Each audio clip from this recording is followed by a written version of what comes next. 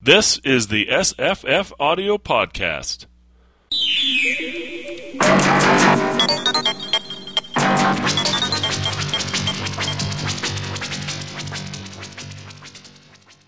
Hi, I'm Jesse. Hi, I'm Tamahome. Hi, I'm Fred. And we are going to discuss Angelmaker by Nick Harkaway. I think that it came out in 2012.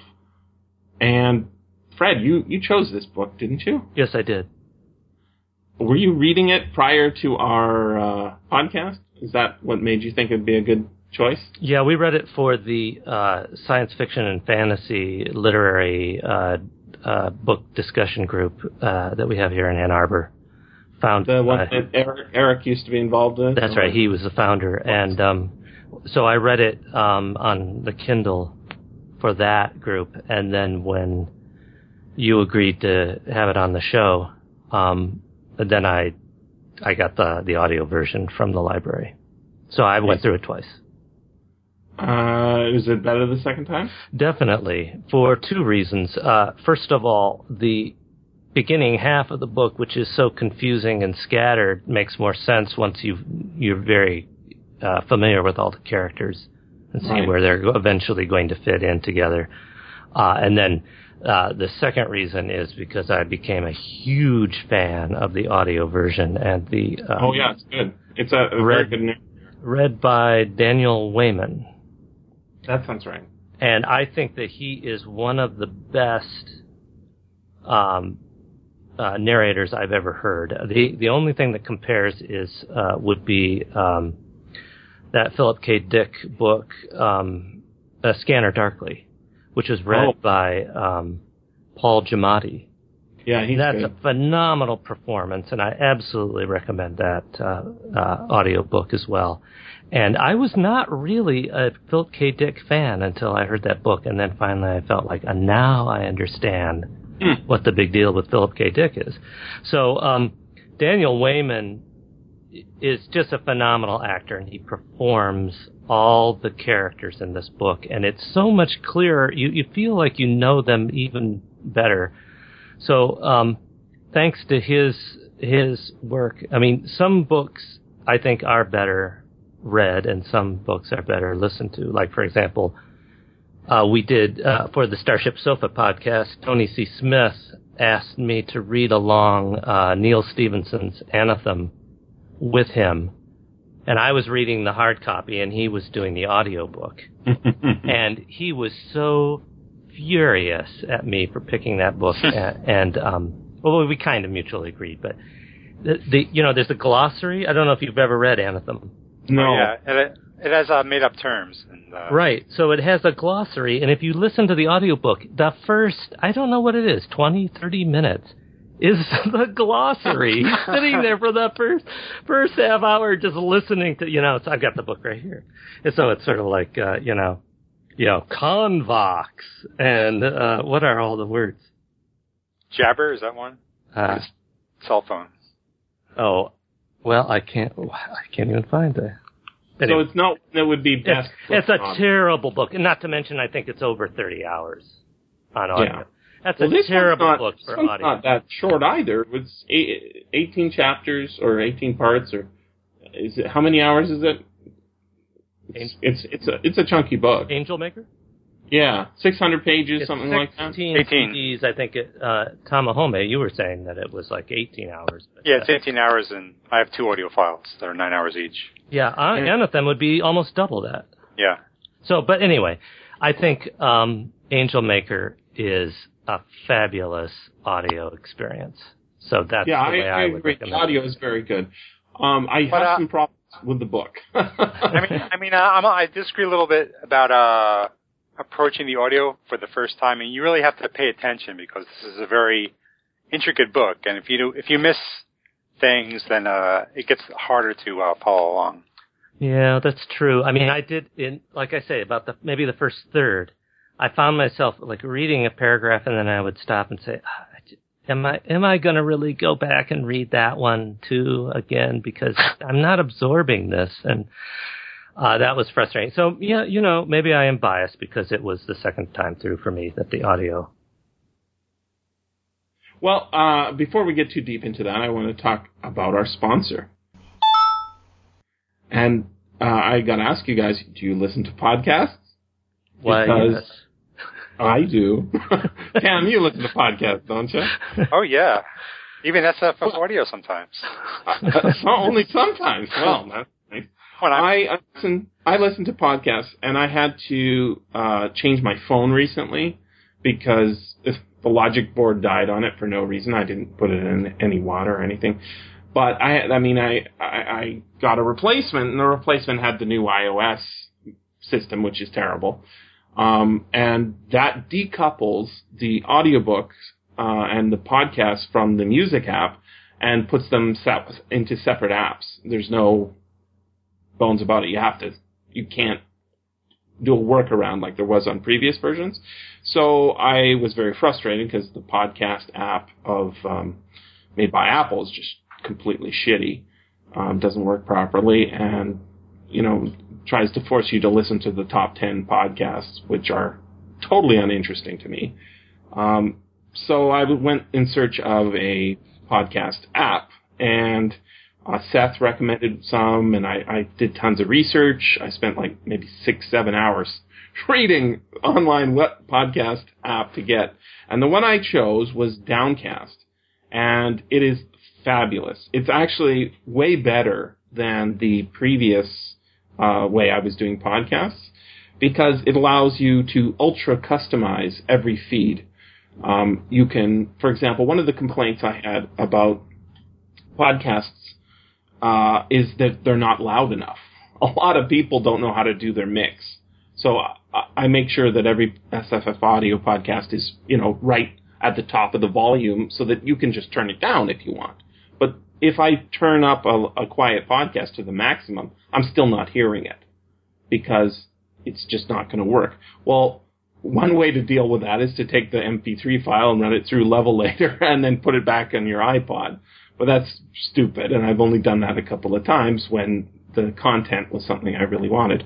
Well, guess what? Downcast has that built in. So you can actually up podcasts sound automatically, and you can do it for all podcasts, or you can just do it for that particular podcast. That's one feature that is enough that I would have spent 3 times what I paid for it, because I listen to podcasts all day long, and this is something I really care about. You guys ever heard of a podcast that was too quiet? Oh, yes. Glad to say ruined it. The one you run is nice and loud. But there are a few out there, even like, for example, Tam, Hardcore History and Common Sense, they are a little bit too quiet. Their volume mix is a little down. And I understand why they do that. It's kind of is to make it sound better. But if you're not sitting at home playing with a volume control, it just doesn't work. You have to be able to pump it up a little bit. If you're listening in a noisy environment, you need to have it louder. I guess I play it in my car, and I just kind of up the volume a little bit. Well, in your car, you've got more amperage, right? Yeah.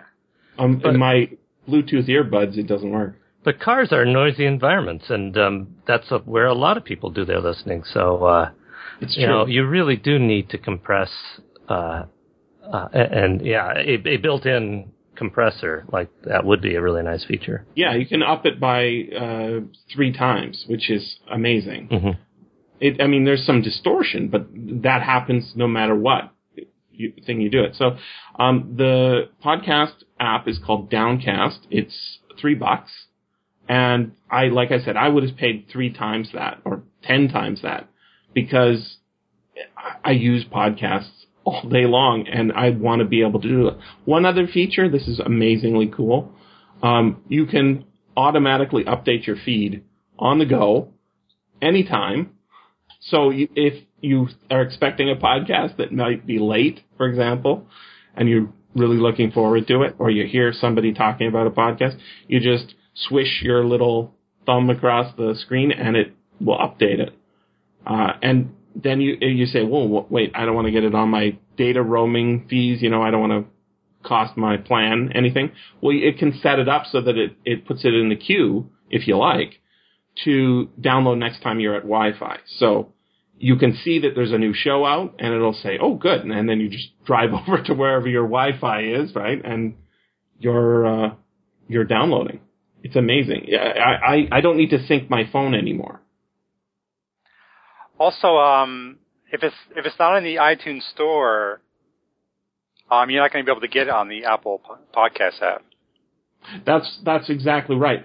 For example, my Huff Duffer feed, which is a feed that's made specifically for me by me, and I can ultra customize it. I can put that in just by typing in the code. It takes like half a second. It's super smart. I've never seen an app this good. Admittedly, I don't buy a lot of apps. Mostly I get the free ones and I end up deleting them because they're terrible. This one really, really works, and I heartily recommend it. Yes, so SF Signal has a podcast called The Three Horsemen, HOARSEMEN. And for some reason they can't get it to work in the iTunes store. So the only way for me to listen to it is to get the Downcast app and play it through there. So that's you're using it? Yeah, so I can't play it in the Apple Podcast app at all. How long have you had Downcast? Sounds like you probably had it longer than me, because Horseman's an old show, right? I don't know, several months, but yeah. Yeah, I think a lot of people are needing to do this because of the new iOS screwing up their podcasts. And the new Apple Podcast app is god-awful. Hey, but I think we've talked enough about this wonderful sponsor that we've got. Why don't we move on to our actual book? Or back to our actual book. Back to our regular programming. Back to our regular programming. So, I don't think we're going to be able to discuss this, Jesse, because you were telling us that you had absolutely no opinion whatsoever about the book. Isn't that right? Well, you might be right about that. Wait, it's coming back to me. It's reforming. One of the things that I first thought is this is Neverwhere. This is Neverwhere by somebody else. Mm-hmm. You guys read Gaiman's book, Neverwhere? Not really. I saw the TV show. Okay, the TV show is kind of like the book. I watched about 15 minutes of the show, and when the guy started eating the rat, that was it for me. I turned it off. I couldn't take it. Well, there's those characters are practically in this book. Yeah, those are the two of the baddies. Mm-hmm. One of the things that it makes it like is he's got a voice, a writing voice, not too dissimilar from Neil Gaiman. And then I heard Nick Harkaway on a podcast. He's got the exact same accent as Neil Gaiman. Oh. And they're somewhat contemporaneous in age. I think maybe Harkaway's a little younger. But one of the things that makes this not a Neil Gaiman book, which, by the way, I'm a big Neil Gaiman fan, is that it feels completely undisciplined. Or it is completely undisciplined. Yes, when that is you're reading the page to page, the arrow, the through line is so meandering. Yes. That it's not a novel in the normal traditional sense of, hey, we had an editor, we went through and we said, what's going on in this scene?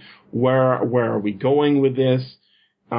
It's totally, somebody pointed out that in one of the reviews that one of the characters even, makes the complaint that the prose was too plummy. And the thing is I think, if Harkaway had an editor with a strong whip hand, this would be a much better book. Yes. But there's lots of great ideas in it.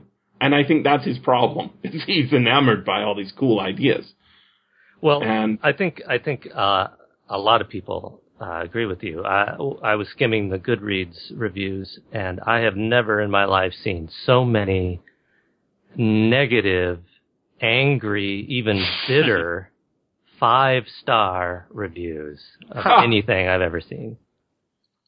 The 4 and 5-star reviews, they're all really negative. And then at some point they'll stop and say, oh, you did notice, right, that I gave this 4 stars or 5 stars. So I guess I should mention the stuff I liked. Yeah. Well, the 1% of people, it says, gave it a 1-star review.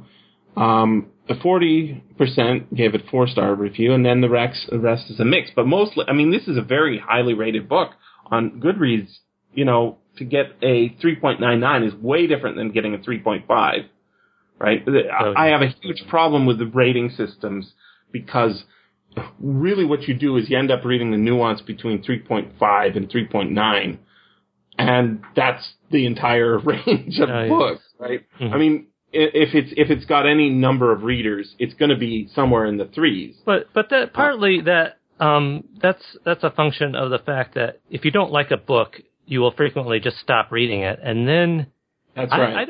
I frequently will not review something I didn't finish. You know, you have to really disclaim a review of something that was so bad you had to stop. And so there's, unlike, say, a movie where people will usually sit through it even if they didn't like it. So, there's a self-selection going on there, which means the negative, it gets thrown out a lot.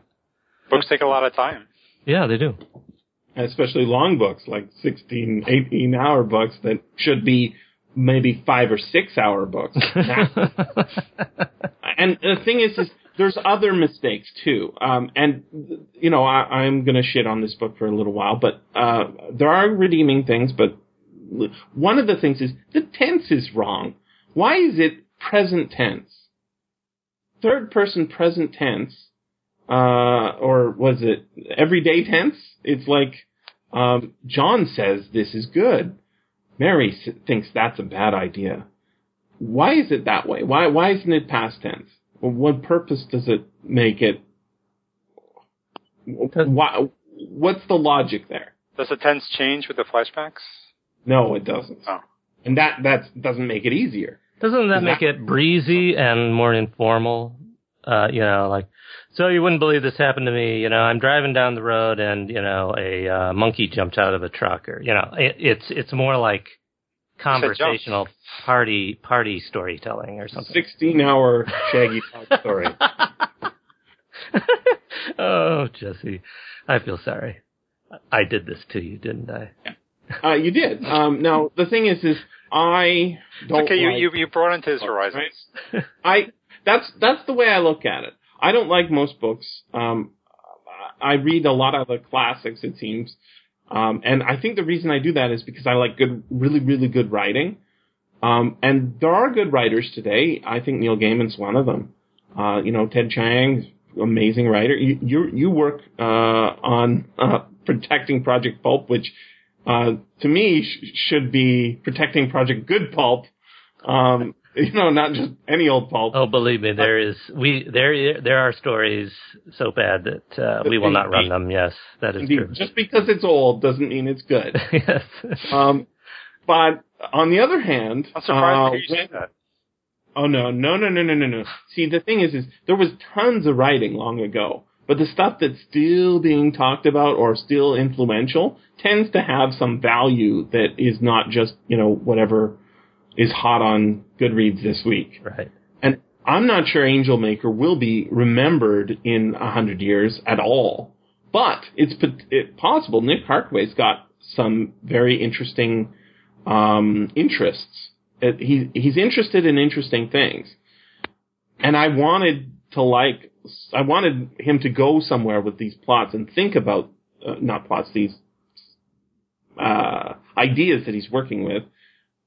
But because there's so many tangents and divergence within the text, there isn't really time to really sit down and think about anything. It's all breezy, as you're saying. Mm-hmm. And that, to me, it's rather unfortunate because he's like sort of a Neil Gaiman who's interested in sort of history and science rather than just mythology and good writing. He's like Neil Gaiman's wild son. Yeah. Well, not only is Nick Harkaway interested in lots of interesting things and has a lot of interesting things to say about them in interesting ways, but also every single one of his characters also is interested in interesting things and interested in talking about them in very erudite and literary ways. And after about the fifth minor character walks in and starts making clever literary allusions or just simply speaks with a massive vocabulary, you think, oh, okay, we need a little variety here. This is great, but too much of a good thing. Well, you do have some very sexually aggressive women to offset that. Well, and this is a pulp fiction novel, and so it's got all those elements. We should list them because we haven't really given a plot overview or anything. I'd love for you to explain the plot to me. Okay, well, you said it twice. I kind of get the idea. Joe Spork is the son of the notorious gangster Matthew Tommy Gun Spork.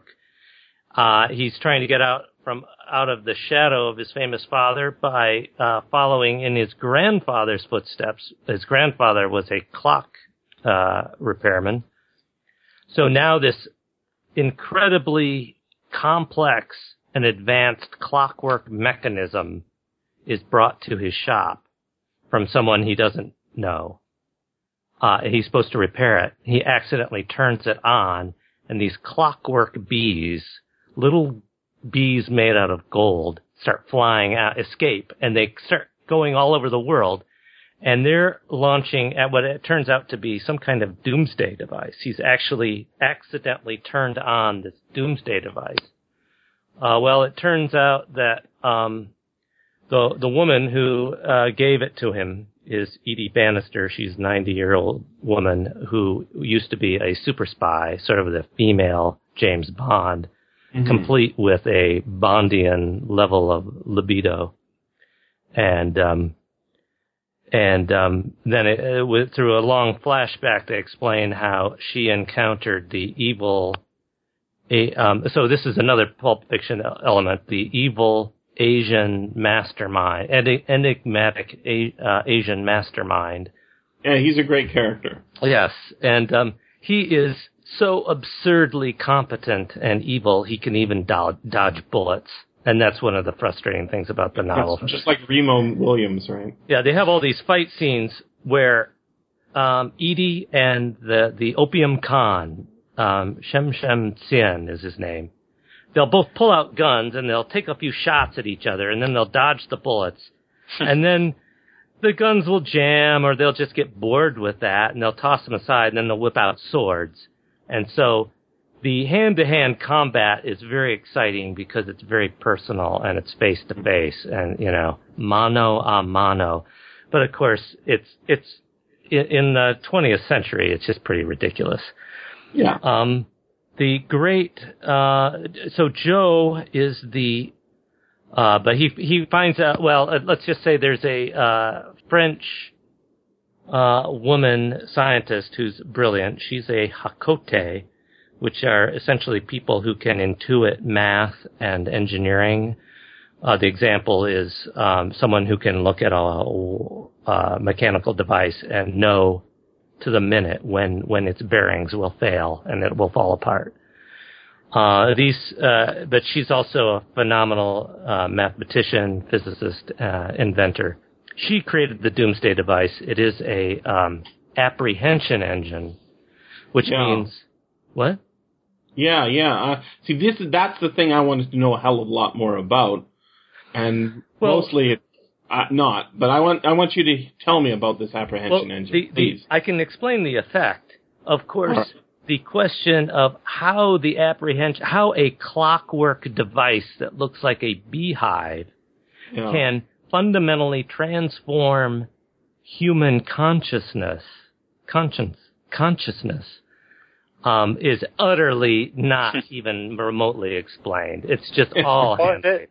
I remember some section about waves, something about taking the waves from the ocean. Yeah, I mean, into a cage or something. Nice metaphor. Then the brain has waves inside, and somehow that relates to it. Okay, yeah, but still, it's true. He did.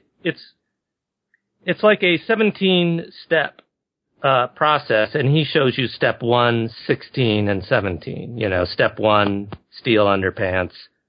Step 2, step 3 says question mark, question mark, question mark. Step 16, on the quantum level, your consciousness is a waveform, blah, blah, blah. Step 17, total apprehension. And apprehension means you can instantly intuitive what is true and what is false. So what that means is nobody will ever be able to get away with a lie.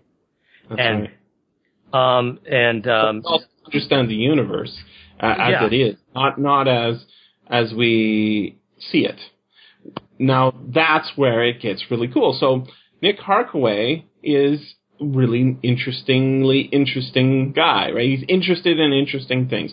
A lot of writers. I read a lot of modern fiction, unfortunately, and they are not really interested in anything other than other books and how to write books like other books. This guy is not trying to copy anybody exactly. He's influenced maybe perhaps too much by everything. But, you know, the throwaway stuff in this book, for example, I think there's one chapter, if the chapters do have titles, I think they do. Yes. There's one chapter called, what's it called? Habakkuk? Do you remember that one? Where there's a submarine? Well, the chapters all have these 3 little sort of enigmatic epigrams, like going postal amid the frills, the true origin. Yeah, okay, I'm sorry. Yeah. But the what was it you were looking for?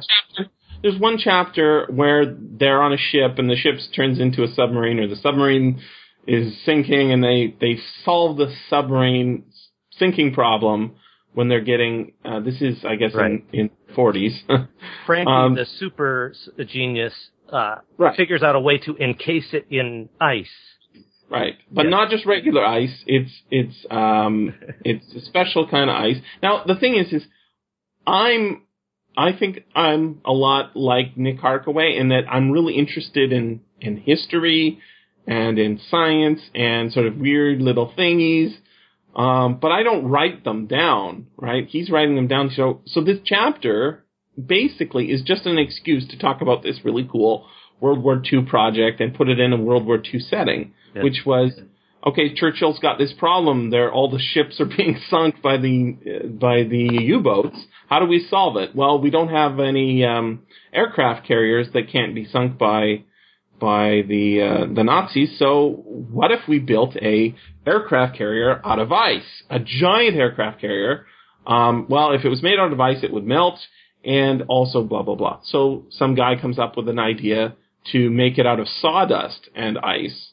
Leave it in the Atlantic. This is a real project. Yeah, right? Churchill said we'll put a metal superstructure on top of the iceberg. And someone said, no, that won't work because the metal will melt. Distort, yeah. The ice will melt underneath it and it'll gradually sink through. And so then somebody said, well, wood would work. Yeah. And so there's all sorts of cool, ideas coming from this abandoned project. Basically, by the point in the war where they were, seeing how expensive it would be to make, and like they made one in Alberta, a miniature one in Lake Louise or something like that. And they by that point in the war, it was like, oh, we've got the U-boats basically licked now, right? I mean, they start off and the U-boats are sinking everything, and by the end of the war, there's, being in the U-boat service was like the most dangerous part of being a Nazi, right? It was like the way to get killed. So, that project never came to fruition, but it's a very cool little factoid about World War II, and it's kind of, it's just cool and interesting. So, excuse me, how did you make the connection between the frozen submarine and the frozen aircraft carrier? Because it's called Project Habakkuk, and it's mentioned at the beginning of the chapter. Oh. And then the guy starts talking about seaweed and the elephant, and I'm like, okay, that's the problem, is Nick Harkaway is thinking exactly like I am, right? He's saying, this is cool. So if I was writing a book, it would be like this. It'd be a big jumble of cool ideas. But I don't write. And for our listeners' sake, we should just note that, yes, you really did just mention a submarine and an elephant in the same sentence. And that's because, yes, Nick Harkaway really did put an elephant on a submarine. And tried to feed it with seaweed. Yes. Like, it basically, this book has dream logic. It makes no sense. Yeah. I believe that it has cool dreams. When we discussed this in the book club here in Ann Arbor, someone mentioned that they had read that Nick Harkaway wanted the submarine encased in ice, so he shopped around to some friends of his who were physicists or something, and nobody could figure out a way to make this work that would be justifiable with the laws of physics. And at the end, Harkaway said, "Okay, well, I'm going to put it in anyway." Yeah, so that's a rumor that I heard anyway. It's certainly believable. Yeah. One thing that I didn't let you finish your summation of the plot, but I think we were headed towards the direction of finding out what, Yeah, that's fine. Can our character solve the crisis he's accidentally started? And there's torture. There's a lot of torture. There's sex. There's romance. There's a Tommy gun. There's a bunch of other stuff. There's a rousing speech like the St. Crispin's Day speech. Yes, that was one of my favorite parts.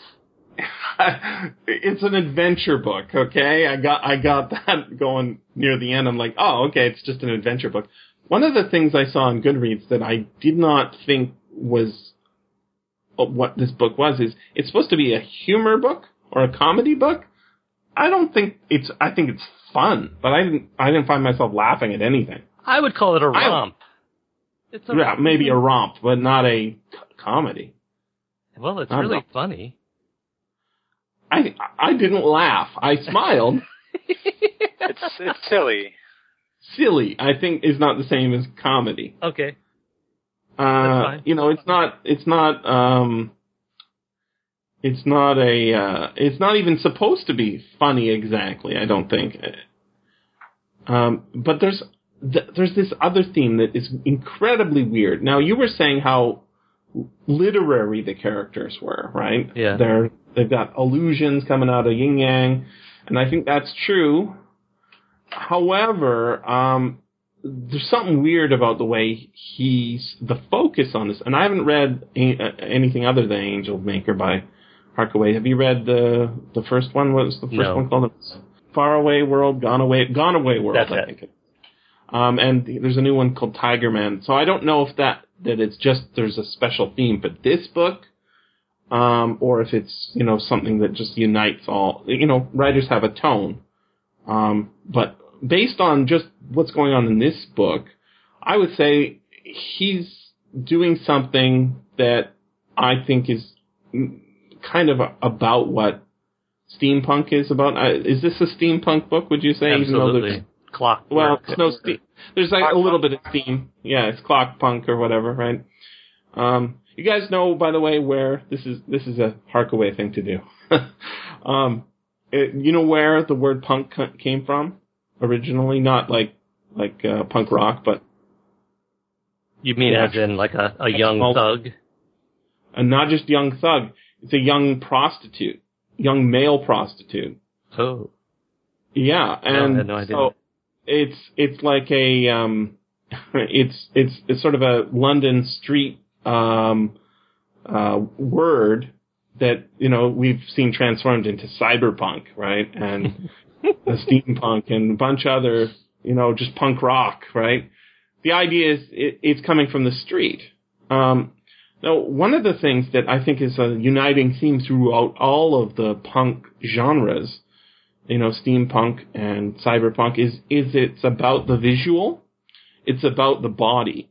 It's not about the mind as much as it's about the body and about the visual. So in cyberpunk, if you're reading Neuromancer, he's taking drugs.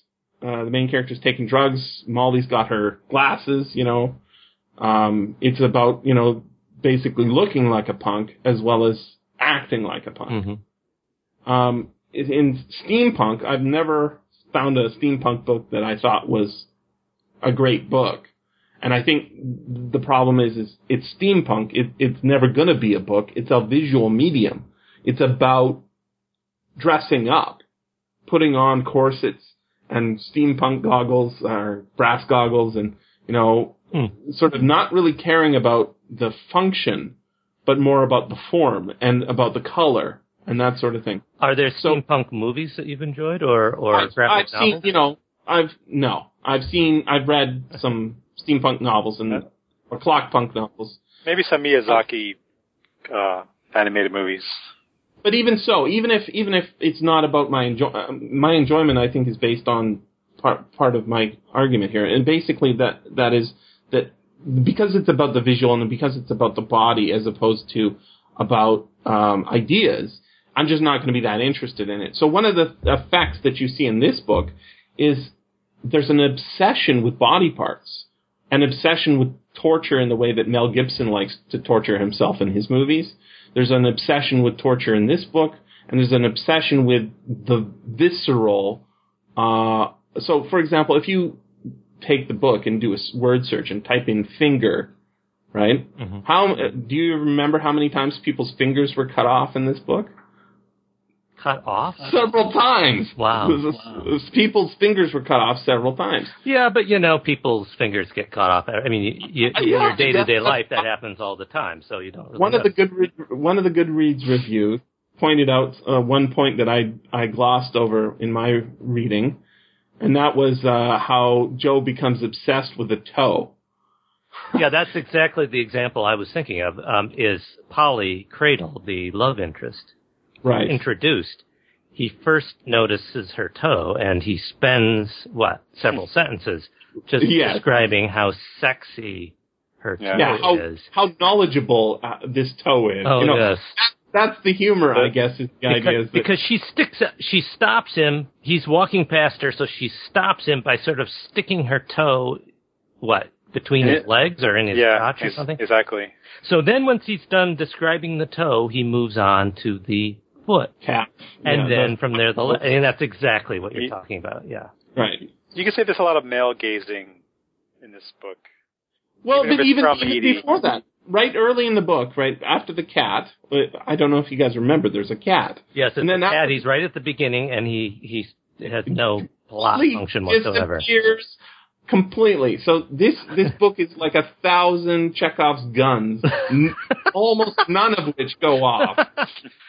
No, a lot of them. Dozens of them go off. Does the cat actually talk, or is that just like a pretend thing? There's a dog that talks. And he has no teeth or something? Let's be clear, gentlemen. It's his thought processes which are expressed. Like an audiobook, it kind of sounds like the dog is talking. He's the Snowy of this novel. He is to Joe Spork or really Edie Bannister, what Snowy is to oh good heavens, the Tintin. Tintin, yes. Oh, I was wondering what that was. If you remember, Snowy thinks all the time, but he never actually speaks out loud. Yeah, I didn't make that connection, but I haven't read that. That's slightly better. You haven't read Tintin? No. Oh, shame on you. Damn. I should. Your life has a giant hole in it. Yeah, and you're a terrible person. But you're a terrible person as well. A lot of those books have really small print, so I need to big print of it. No, they're big. Tintin is. I've seen both editions. Oh well, get the big ones. Yeah. Yeah. Don't see the movie. I was thinking Angelmaker would be a really good HBO show as long as they got somebody else to run the editing process, because there's lots of content in there. Yeah, and right? Of course it would be chopped down for the movie version. Exactly. Enormous amounts would be hacked off, and I bet it would be better as a movie. I would concede that. Much better. And you could preserve a lot of the dialogue, which is one of his strengths. There's lots of good dialogue. There's lots of good stuff in here. Yeah. But it really it suffers enormously. I think, as a romp, I mean, one of the, arguments that it's a comedy, is just everybody's name. Spork is, it's a half spoon, half fork. Okay. His best friend is Billy Friend. Yes. Right. Oh, yeah. I mean, it's funny. Polly Cradle. Okay. I got it. It's a little bit of sex, little bit of, baby. I got it. Boy. It's fine. But realism is not being strived for. No. Yeah, and that's right. But for me, just that obsession, like if you look at the word cloud I made, this giant word cloud of books, words from the book. I like to do this because it really gives you a sense of what the book is talking about all the time. Maybe not saying, but talking about what words are being used. If you start looking, they're all body parts, right? Hands and legs and eyes. And if you read like Dracula, that's a novel that presumably is all about body parts, right? Necks and teeth, and it's not like that, right? The description of people is almost non-existent, where in this, the description is over-description. And not just people, his apartment, is overly described. That cliche thing where the main character looks at himself in the mirror, the nudge, nudge, wink, wink thing that authors do to give us a picture of what the character looks like so that we can visualize it. Mm-hmm. Well, the mirror, in this case, is not a mirror, it's a piece of brass, right? Polished brass. And he says, when I look at myself in the mirror, I see, myself as I should be, not as, that green reflective surface that a piece of mirror gives you, but this brass makes me, and then he describes himself. Very clever, Nick Harkaway. You've done the thing all writers are trained not to do, but you've done it as a humorous way of describing, I want this guy with an editor right behind him, ready to whip him every time he starts going off on a tangent. It doesn't flow in the right way. The apprehension engine is amazingly interesting. We just need to be told what implications it has, not just, there's a little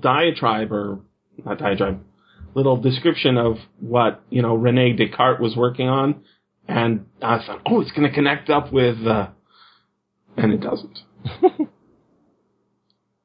So it's adventure, I guess. Is that the main genre? A steampunk pulp adventure, sure. Okay. Well, it's a spy thriller too. Yeah. But I think you would like that pulpy kind of stuff, Jesse. Well, I don't know. I mean, I like Robert E. Howard, but one of the things I like Robert E. Howard for is his muscular description of color is, it's not run. I mean, he writes short. I think there's something about not writing more, but writing better. So if this book had been properly edited, you would have been perfectly happy. Much happier, yes. Yeah, okay. But I don't think it was edited. I don't think... If it was copy edited. It wasn't, it was proofread. Mm-hmm. Because I can't imagine somebody saying, this all makes sense, it's perfectly logical. Because it's not. It's meandering, and the meander... I mean, it is this Chekhov's gun problem.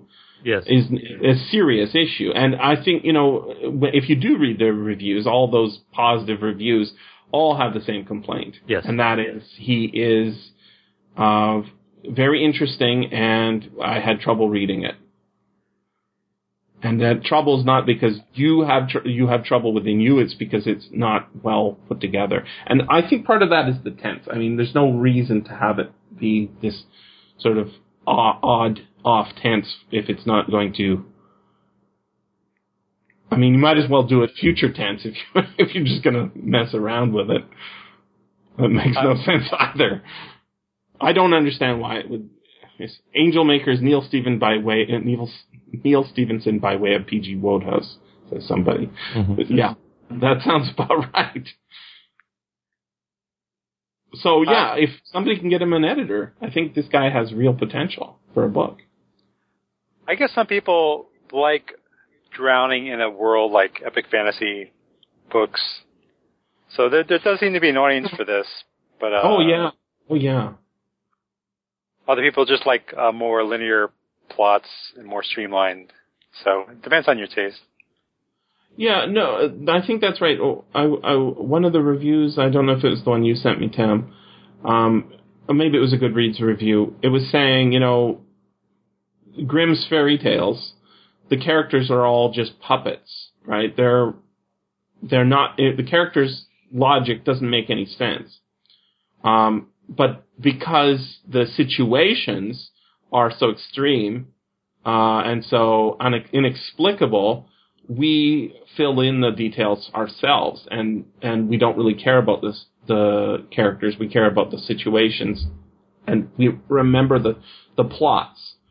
And this person, I think it was a woman writing the review, she said that this is the exact same thing, except it's over-description, making them caricatures. And so when we get to the point in the book where Joe Joseph Spork, is that his name? Joshua Joseph, or simply Joe. Right, Joshua Joseph Spork. When he finally says, "Finally, I'm making a decision, right? I'm coming to a conclusion. I'm going to embrace my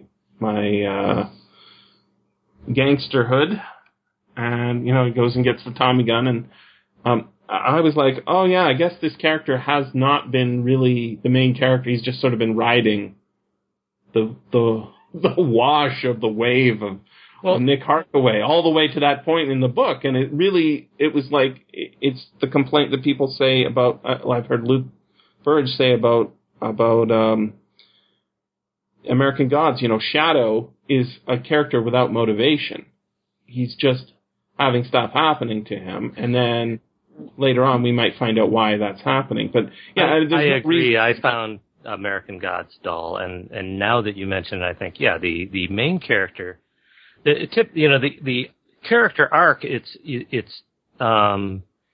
you want to get all Joseph Campbell, take that approach, then it's typically a reluctant hero, and then there's a turning point, should be midway, where he decides, okay, I've got to pick up the sword and fight, and I've got to accept my mission. And then it's a period of training, and then at the end he fights and wins. In this book, you're right. It's 80% of the way, or 90% of the way, where Joe picks up the Tommy gun. And it feels completely false, too. I mean, the thing is the whole book feels completely false. Well, it's indulgent, because he's going to win the battle in the end by... Okay, shall we spoil the ending completely here? Yeah. He's going to win the battle by decapitating the bad guy. This is a bad guy who's won every fight. He's dodged every bullet, literally. And he decapitates him by shooting his head off, shooting him through the neck with a Tommy gun. Which somehow catches him by surprise, this evil mastermind. They had Tommy guns around in the 40s, Well, I mean, this unskilled shooter. Is that like a machine gun, so he can shoot multiple bullets? It's a Chicago gangster-style gun that ended up in London somehow. So, that his father had. His father, the gangster. So, it's a really cool, visual, but your brain is telling you that, why did that defeat the evil mastermind when everything else did not defeat him? It's very dissatisfying. It's frustrating. You really have to turn off large portions of your brain very aggressively to really enjoy the ending. Really unfortunate because like there is interesting stuff, and like me, I could start like if I had just given a little bit more apprehension engine on 10 fewer toes being licked and fingers being cut off because battle. Don't forget the train-powered vibrating bed. Right. I like that the train was named Ada Lovelace, but I'd much rather read a chapter about Ada Lovelace than have her just being name-checked. Or the fact that the evil warlord's castle, where the apprehension engine exists, just happens to have an unused set of tracks that lead right up to the wall. so that this train, which is not a very useful, trains are cool, but they're limited. They have to run on tracks. They're not off-road vehicles. They seem cheap kind of complaints, right? Because this is obviously, an unplugged wild adventure book that doesn't really care about logic. But I think that excuse wears a little thin after hour 9. Yes. Yes, if it had been if he's going to write a breezy book, it should go by in a breeze. It should be quick. Yeah, I agree. It's more like a hurricane. With regard to the apprehension engine, the thing I was thinking about, I don't know if you guys have read it, but it's an excellent book. And also there's a short story that's not quite as excellent. Blood Music by Greg Bear. You guys read that? I've heard of it. No. I read the short story.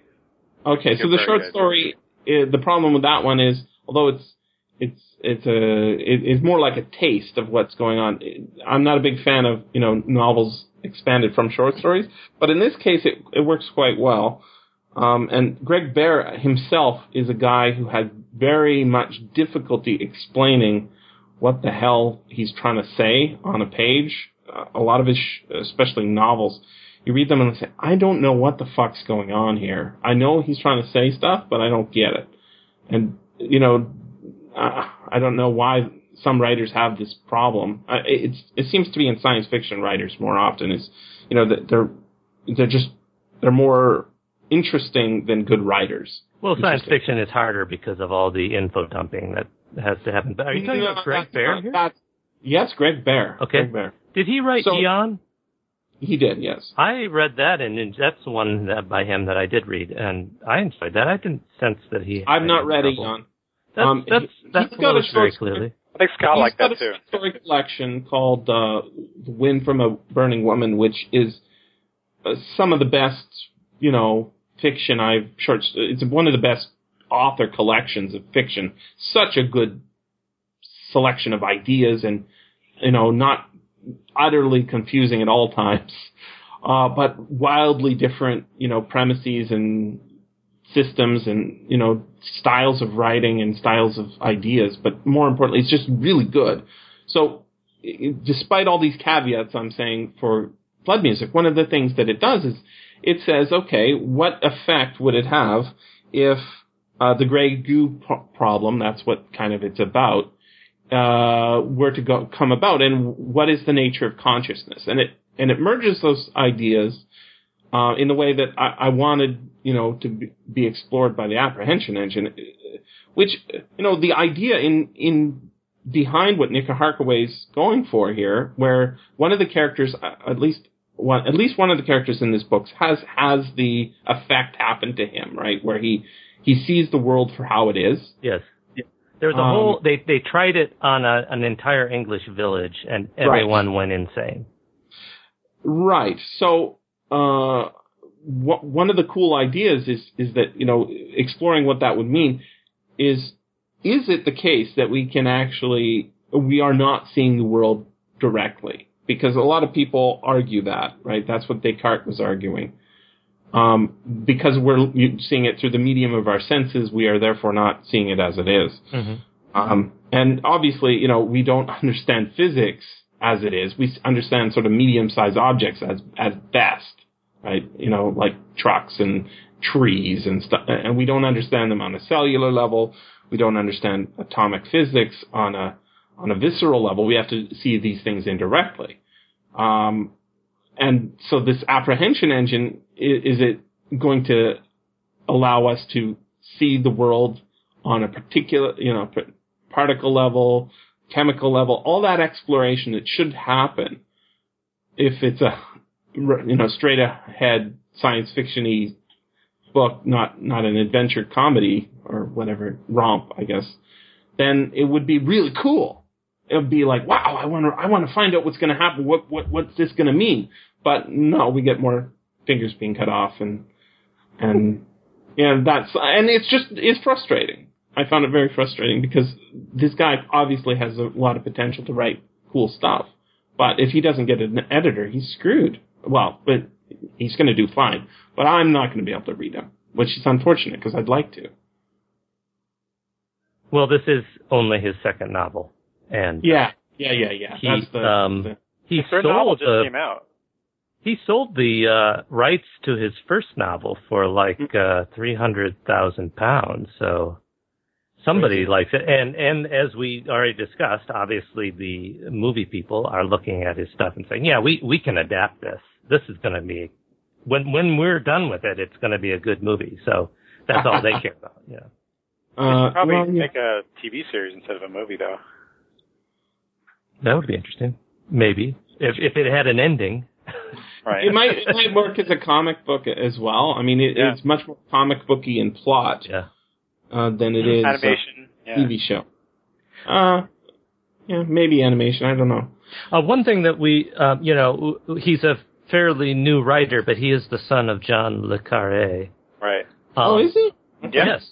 And so people have pointed out that here you have a main character, Joe Spork, who is, the uneasy inheritor of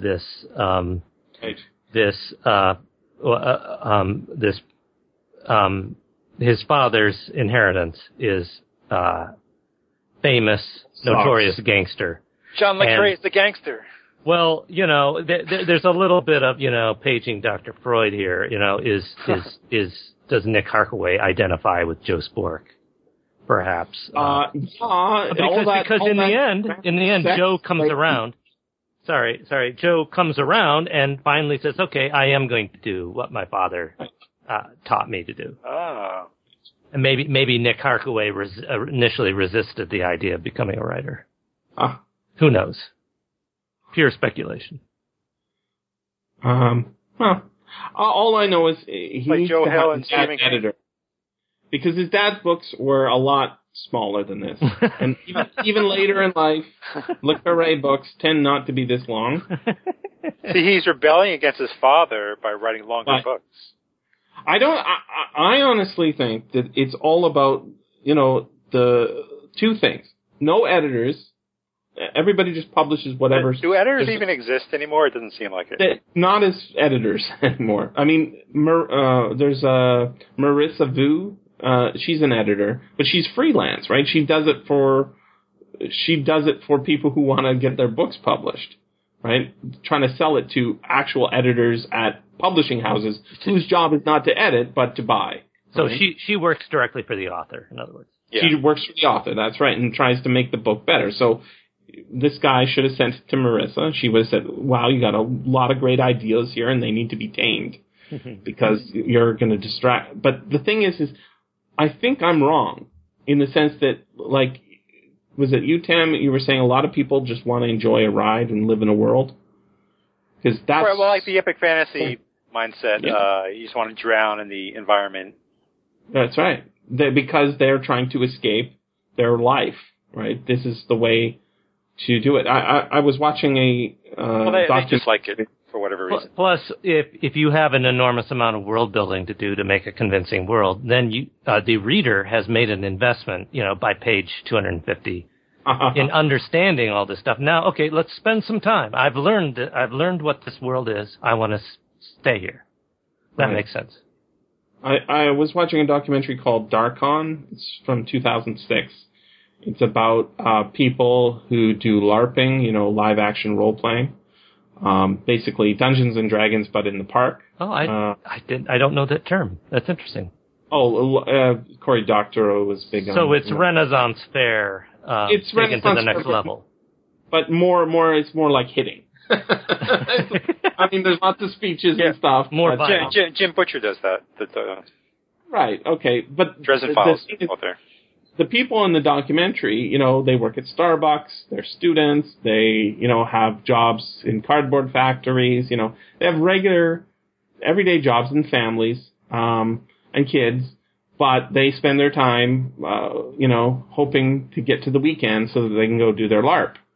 And it's kind of sad because, their LARP is not that interesting. I was looking, they've got this map of, all the lands that they've conquered. And it's like, there's one's called Elidor, and the other one's called Aquilonia. It's like the depth of the world building is, I read that book, I'll put that in there. And then they go and hit each other and wear costumes, and It's probably more fun to play it than to watch. I don't think so. I don't think that's right, because I would be like, okay, I like Dungeons and Dragons. I like, but I like it sort of on a higher level, a little less physical, a little more intellectual, more wordplay and less, taping. There's a lot of scenes where people are taping their shields back together, with duct tape and practicing with their swords, and it's kind of sad. But I think a lot of people, they do just want to escape from their horrible day job and immerse themselves, drown themselves, as you were saying, Tam, in the universe of someone else's story, because the life they're living is not like, this is a total escapist fantasy book. The guy is just an average schlub, right? Who's got he's got the destiny of whatever, but more importantly, he doesn't do anything for most of the book other than get into trouble and get tortured. Yes. They should have you called it a LARP? Yeah, live action. They should do one based on the map that Thomas Jefferson made of the Northwest Territories. He invented state names, which are absolutely hilarious. You should look that up.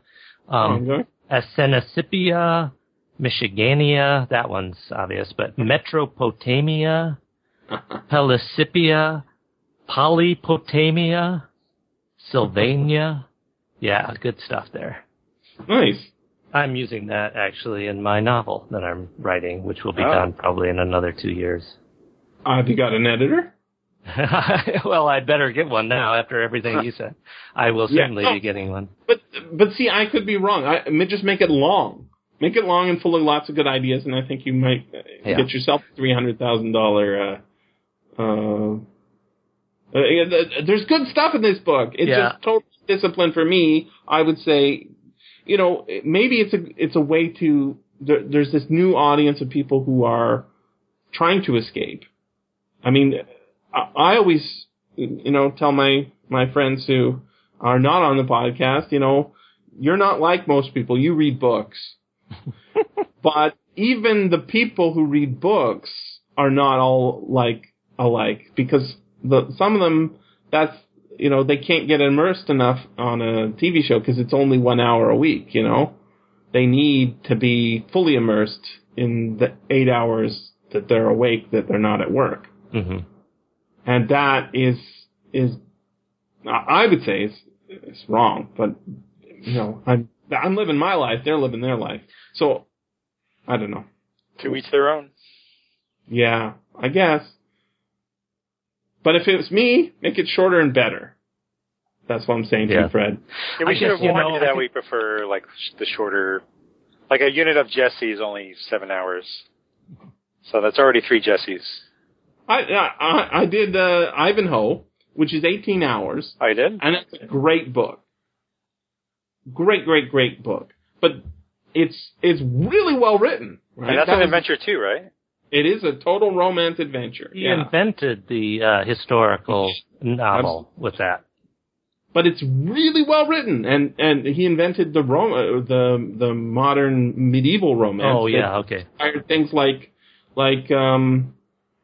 Game of Thrones. Game of Thrones couldn't exist without this book. Uh-huh.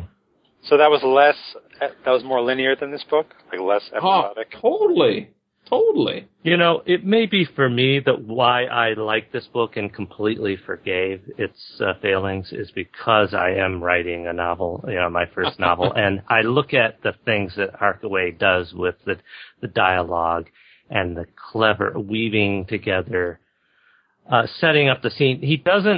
There's not a single scene which simply advances the plot, and of course many of them don't advance the plot at all, but those that do, he's still got to have fun and add an extra layer of cleverness. And I just think, boy, I have so many scenes in my novel right now in the first draft where it's just okay, let's check off the boxes. We got to get these plot points in these, 1,500 words. Let's get it done and move on. And so I feel like I really learned a lot about writing and making things more multi-layered from Nick Harkaway. And so I will never forget or cease to be grateful for what he has taught me. Yeah, I don't have ambitions as a writer of fiction at all. And so that, and I think for the exact reason that I'm complaining, because when I did write fiction, I would say, this is terrible, because it's all over the map. It doesn't get to the point. I read it and I say, I don't like this, even though I'm the one who wrote it. I'm like, this is terrible. You're too good of a reader to tolerate your first amateurish attempts. I'm too much of a snob to I think you really have to be sort of a blind to your own faults. Oh yes. I mean, self-blindness is a wonderful tool for any artist. Absolutely. Well, I think you have to get you have to get it later. You have to get sort of, Yeah, it's a delicate balancing. There's these four boxes in a grid. You've got your competent and incompetent, and then you've got your and on the other axis, aware and self-aware and unself-aware. Yeah. And you start out incompetent and not self-aware.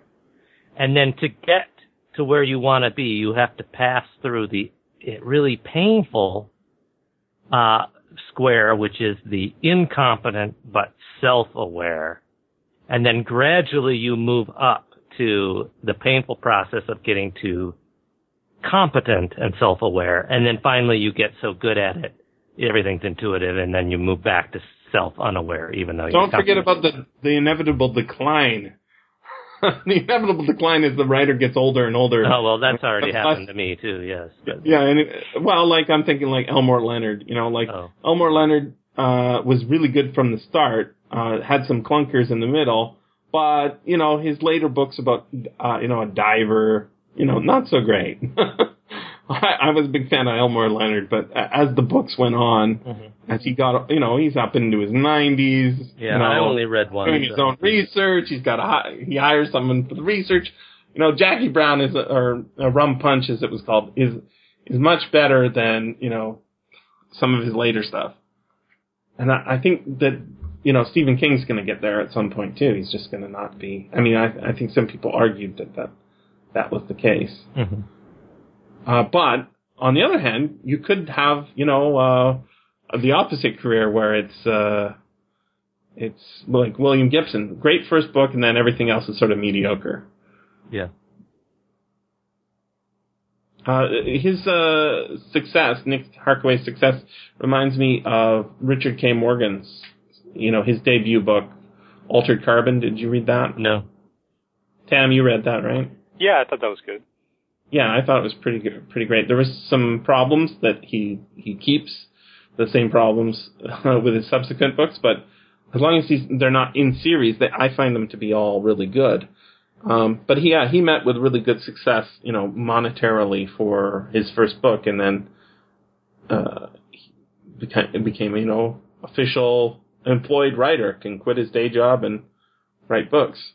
But if you run out of ideas, don't you? Well, Nick Harkaway might overwrite because his brain is just this overflowing fountain of ideas, or it might be that he's driven by a need to prove something. If it's the latter, then at some point he's probably going to mature and relax and say, okay, yeah, I'm writing. I'm a writer. I'm writing these books. And he might just get a little bored with overwriting, and I'm hopeful. Yeah, I would like to check in at some point. I like that it's not a sequel to anything. Yeah. So it's not. There's no at the end of this book. There's no sense that there's going to be a sequel to this. Those are all good things. I can't remember how you sold me on this, Fred. I don't remember what maybe I was just. I don't know. Maybe I just thought you and Tam seemed to be so utterly obsessed with this novel discussion group that when I mentioned that we read it, and then I think I said something like it would be great to discuss on SFFaudio. I expected you to like it more than you did. Because in the discussion, people were very positive. They just thought it was enormous fun. They jumped on board and they rode with it. I don't read books for fun. I think that's the thing. I read them for edification. Okay. That's your first which is, like, probably the issue, right? Like, yeah, okay. Just doesn't like to have fun. I do enjoy a fun book now and again, but they have to be really well written. Like Mike Resnick, right? He writes really poorly researched novels. He doesn't really research. He just has a feeling and he writes on a subject. Oh. It's very I'm very much. He's definitely less descriptive and shorter. Oh, it's all dialogue, really. Yeah. It's all dialogue. But I'm very much a fan of instinctual writers, people who write without doing, like, we're going to do a show on Dean Koontz. I don't think Dean Koontz has spent more than an hour researching anything before he started writing. And that's not a joke. I mean, his stuff is very much, seems to be his life. Right, he's got a dog. He likes dogs. He thinks his dog is, if his dog could speak, what would his dog say? And then he has serial killers, doing things, and there's monsters and stuff. The people who don't read, like the people who write like that, like Lawrence Block or Donald Westlake, they can write really good stuff if they had some life experience early on that allows them to sort of work those, there's some people, they keep writing the same novel over and over again. Yeah. Those instinctual writers can be really interesting because they're getting at something in the subconscious, they're working out human issues. Yes. Not just like the way you're describing your process of making the novel. There's a plot, right? Mm-hmm. These guys, they don't do it that way. They sit down at the typewriter and start working on some, trauma in their life, or they have some idea, wouldn't it be interesting if, and then they just see where it goes. Stephen King's doing that, right? A lot of writers do it. Neil Gaiman is a discovery writer, and he has a well enough developed intuition where he'll just sprinkle plot points in there in the beginning, and then he knows what kind of plot point is useful, so he'll put one in there, and then later on, I guess I think that's what he has said. Yeah, he figures out how he'll use it. In the book, that's what it looks like. I don't know his writing process, but the people who seem to be able to churn out a lot of books, and they do it whether they want to or not, they are instinctual writers, and those kinds of books I can really enjoy. But I don't think Harkaway is an instinctual writer as much as he is trying to construct a plot, and he's got a lot of things he wants to put in there because they're all cool, right? He'd be more like me. I'm not an instinctual writer. I had to be trained to write nonfiction, and when I read my own fiction, I want to throw up and say, this is the worst piece of shit I've ever seen. This guy has great ideas, but he can't make a plot to save, anything. You should try writing, though. You should stick with it. No. No. Okay, well, if you're happy, I mean, what you're doing with your website, all the fiction, public domain fiction that you're curating is absolutely amazing. And that's a wonderful resource for my podcast. So let me just publicly thank you right now for not having pursued a writing career. That's what I did write a lot of reviews and other things. I don't tend to do that anymore. But that part of the problem with writing reviews is you sort of you don't want to repeat yourself. And if I write reviews of most books, I will end up repeating myself because I see a lot of the same problems over and over again. And the things that are good, sometimes they don't need to have anything said of. We're going to do a short story called The Wonderful Window. It's 4 pages long by Lord Dunsany. There's, it's a whole world. It's basically a guy watching Game of Thrones. Right? That's basically the plot of the story. Watching it on TV, or what do you mean watching it? On a window. in his room. Oh. Yep. And it's a wonderful metaphor, and I don't think there's going to be a lot to say about it, but it's a great story, right? You can't really review it.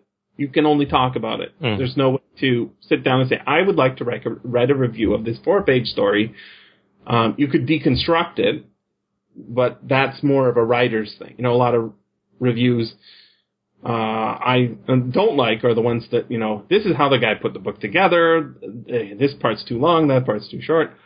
But that's why I also don't like reviewing books I don't, or listening to books I don't like, because I end up doing things like, this is what he did wrong, this is how he should have fixed it. And I'm not a writer of fiction, so how should I know? I'm only a reader. But no, I didn't hate this book. I don't want to say that I did. I just don't think it's very good. So, sorry, Tam, you're breaking up there. What did you say? You give it 5 stars, but you have some problems. Like everybody else on Goodreads, right? Or they gave it 4 stars. No, this is the worst 5-star book I've ever read. I don't do the star reviews because obviously they can't capture. I mean, if I was going to do it, I would say, does this guy have ideas? 5 stars. Absolutely. Can this guy keep those ideas under control? 0 stars. But, I mean, there's, if you want to write badly, you can do much worse than this. I've read some, steampunk stuff. People try and get me interested in their steampunk stuff, and they send me a thing, and I'll read. We don't run that sort of thing, but I'm reading it. It's like, so this is a steampunk setting with almost no steampunk, and the characters have no motivation. There's no background. There's nothing. Yep, this is terrible. This is not terrible. It's just it's not. It needs taming. Mm-hmm. It needs discipline of some kind. But you're right. The layering, it is important, and when it's done well, oh, it's so good. I mean, I didn't realize that the Graveyard Book was a retelling of the Jungle Book until about halfway through the book, and I'm like, oh, I get it. That layering was there for me, and I've experienced it and enjoyed it, but it wasn't hitting me over the head with it. It was there for the experience, not there for the deconstruction. So what you're saying is this novel should have spent a few days in the dungeon with Cumberbund and Titwhistle. Yeah. I think that would have helped. I mean, the most preposterous thing at the end, right, is when he does, the underground, the British underground suddenly rallies to his cry. Right. Who the hell is this guy? His dad was a famous... He's the son of Matthew Tommy Guns Fork. That's who he is. Right, who's been doing nothing against the law. He has no reputation at all. That was a pretty good speech, though. Come on, Jesse. If you were there, you would be busting into a bank 10 minutes after you heard that speech. No, I was thinking... I don't want to follow this guy because I think we're going to have a big disaster. It was not the Great Train Robbery. It was like, who is this guy? It sounds like it would be a good Broadway musical. You know what? I think that would be I think that this would make a better musical than any other kind of story. The Book of the Hakote instead of the Book of Mormon. Because musical logic is exactly like the kind of logic that's going on here. There's no logic to it. It's just time for a song. And then, dancing on the train, and then you have the fight scene at the end. This would make a very good musical. It's a very good point, Tam. This has been the SFF Audio Podcast. Please join us at www.sffaudio.com.